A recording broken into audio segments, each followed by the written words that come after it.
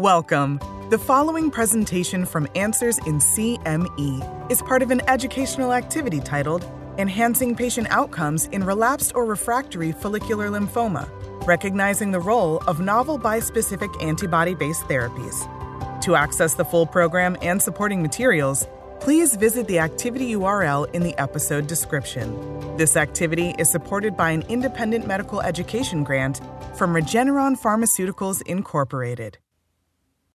Hello, I'm John Allan from New York City at Weill Cornell Medicine, where I'm an associate professor of clinical medicine in the Division of Hematology and Medical Oncology. In our program today, we'll talk about the role of novel bispecific antibody therapies in relapsed refractory follicular lymphoma. As you know, follicular lymphoma is one of the most common forms of non-Hodgkin lymphoma. And although patients respond nicely to frontline therapy, it is considered an incurable disease, and patients will ultimately undergo relapse and require second and later lines of therapy. So let's begin by discussing the current treatment landscape of relapsed refractory indolent follicular lymphoma in this first session. Here is guideline recommendations outlining second-line therapies in follicular lymphoma. In general, we are still considering chemoimmunotherapy for our patients in the frontline setting, but we have recent data showing that R-squared is very, very effective, essentially showing equivalent outcomes compared to chemoimmunotherapy. And we can still also consider monotherapy anti-CD20 like rituximab, particularly in patients with low tumor burden follicular lymphoma. In general, if you use one approach in that frontline setting, such as BR as your chemoimmunotherapy approach, when patients relapse and we think about a second-line therapy, we kind of switch our gears and then we kind of talk about using therapy like R-squared or monotherapy anti-CD20, etc. We currently have several small molecules approved in this third line or later setting for our patients with follicular lymphoma. And these small molecules include EZH2 inhibitor, tazemetostat, or the PI3 kinase inhibitor, copanlisib. The EZH2 inhibitor, tazemetostat, is an oral option. It's less aggressive, it's very well tolerated, has moderate activity, but can have significant progression-free survival around a year. Our other option is PI3 kinase inhibitor, copanlisib. This is an IV approach. These drugs have been relegated to later lines of therapy, mostly due to adverse events. While they show some activity, they are really limited by their adverse event profile and therefore not as increasingly used. This takes us to our T-cell mediated therapy, which has had recent approvals in the follicular lymphoma space with impressive and encouraging efficacy and outcomes. We have two approaches in this third line setting: our CAR T-cell therapies with axi-cell and tisa-cell both being FDA approved in this follicular lymphoma indication. And then we have mosunetuzumab, which is a bispecific T-cell engaging treatment, or known as a BiTE. These are all approved in the third line or later setting in patients who are progressing after 2 prior lines of treatment. To conclude, we have many therapies available to us, and now we'll learn how to differentiate and make decisions regarding which approach might be best for our specific patient at hand. In this next session, let's discuss which patients with relapsed refractory follicular lymphoma may benefit from T-cell mediated treatments.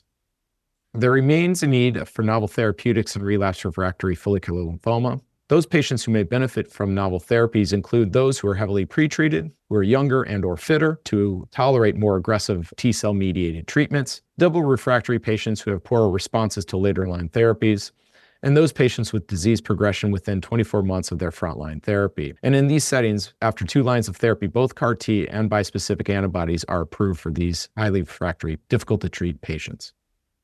So let's start with our first case. This is a 60-year-old female who was diagnosed 2 years prior with follicular lymphoma grade 3A. Mutational analysis showed that she was EZH2 wild type. She was initially treated with bendamustine and rituximab, achieving a CMR. Unfortunately, 1 year later showed radiographic progression with increasing abdominal lymphadenopathy. This again was biopsied, proving follicular lymphoma grade 3A. Given no transformation, she was treated with lenalidomide and rituximab, 5 months later showing resolution of adenopathy.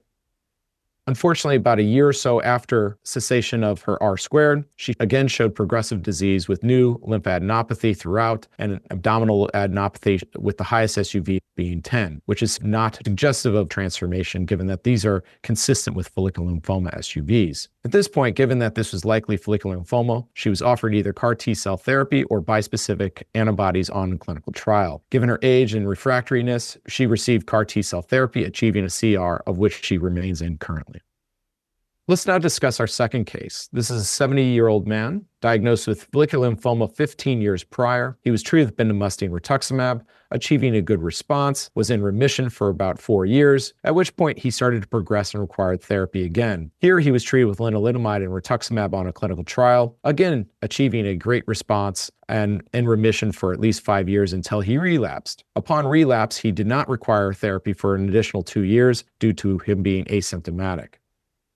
At this point in time, his lymph nodes continued to increase and now meeting treatment indications. He's having increasing mediastinal lymphadenopathy, and though he's asymptomatic, the size criteria is being met. Biopsy of the lymph node shows that tumor testing reveals EZH2 mutation, and now he has 3 great opportunities for treatment, one with bispecific antibody, one with tazemetostat, or one with CAR T-cell therapy. Given his age, his asymptomatic state, his wish to avoid toxicities, and impressed by encouraging activity, he chose bispecific antibody therapy.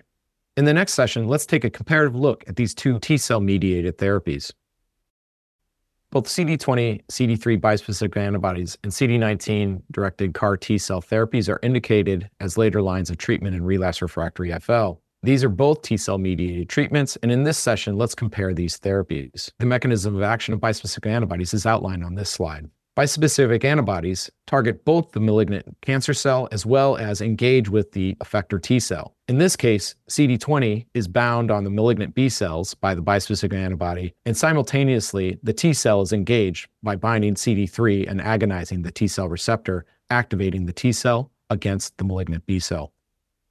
The mechanism of CAR T-cell therapies is slightly different in that the T cell is removed ex vivo of the patient, modified in vitro, grown, expanded, and reinfused into the patient. The T cells have been modified to target specifically the CD19 on the malignant B cell. The advantages of bispecific antibodies are the fact that they are off the shelf. They do not require lots of logistic hurdles and long lead time, such as CAR T-cell therapy. They can be administered in community clinics. They have low risk of neurotoxicity and CRS or cytokine release syndrome. The disadvantages is that they have shorter half-lives, they require multiple infusions, and the durability of long-term remissions still remains unclear as they are just newly being used. CAR T-cells have longer-term data, so we know that patients who are in deep remissions can have long and durable remissions. They require a single infusion, a one-time treatment, at which point the patient then is observed off of therapy until there is progression. And they have longer treatment-free intervals because of this. The disadvantages, though, is that they have a lot of logistical hurdles to manufacture, in which case there can be delays. They require lymphodepletion cytotoxic chemotherapy. They have higher rates of CRS neurotoxicity. They require specialized centers, and they have very high upfront costs. To conclude, CAR T-cell therapies and bispecific antibodies offer excellent choices for our patients with relapsed refractory follicular lymphoma. To choose between a CAR T-cell approach or a bispecific approach typically depends upon the individual patient and disease-related factors. Compared to CAR T-cell therapies, bispecific antibodies may have some advantages such as favorable safety profiles, the ease of administration, and easier access in outpatient settings. The anti-CD20, CD3 bispecific antibodies have now demonstrated favorable single-agent activity in patients with heavily pretreated B-cell non-Hodgkin lymphomas and are now an important therapeutic option for our patients with follicular lymphoma. In our next session, let's discuss the key clinical data for approved and emerging anti-CD20 bispecific antibodies in relapsed refractory follicular lymphoma. In this session, now let's discuss the clinical profiles for approved and emerging anti-CD20, CD3 bispecific antibodies. Here we see data summarized for mosunetuzumab, which is currently FDA approved for third-line or later settings in follicular lymphoma. This was approved on an accelerated basis based on the results of this phase 2 single-arm study of mosun in patients with relapsed refractory FL that had had 2 prior lines of therapy. Here we see high overall response rates, high complete remission rates, and excellent PFS in this fixed duration approach. Previous follow-up showed that observed CR rates were significantly higher than that seen with historical control capanelisib in a similar patient population. Here we see results summarized for odronextamab monotherapy from the ELM-2 study. This is a phase 2 clinical trial. Here again, we see very high overall response rates, high complete remission rates, excellent PFS rates, and overall survival at 3 years. Moving on to another emerging agent in the follicular lymphoma space, here is epcoritamab monotherapy data summarized in the FL indication. This is based on the EPCOR NHL-1 study, and here, again, high overall response rates, complete remission rates, excellent PFS, as well as overall survival not being reached. And lastly, the fourth clinically relevant bispecific antibody, glofitamab, also generating data in the relapse refractory FL space. Here we see glofitamab, again, matching what we've seen with other bispecific antibodies in high overall response rates as well as CMR rates.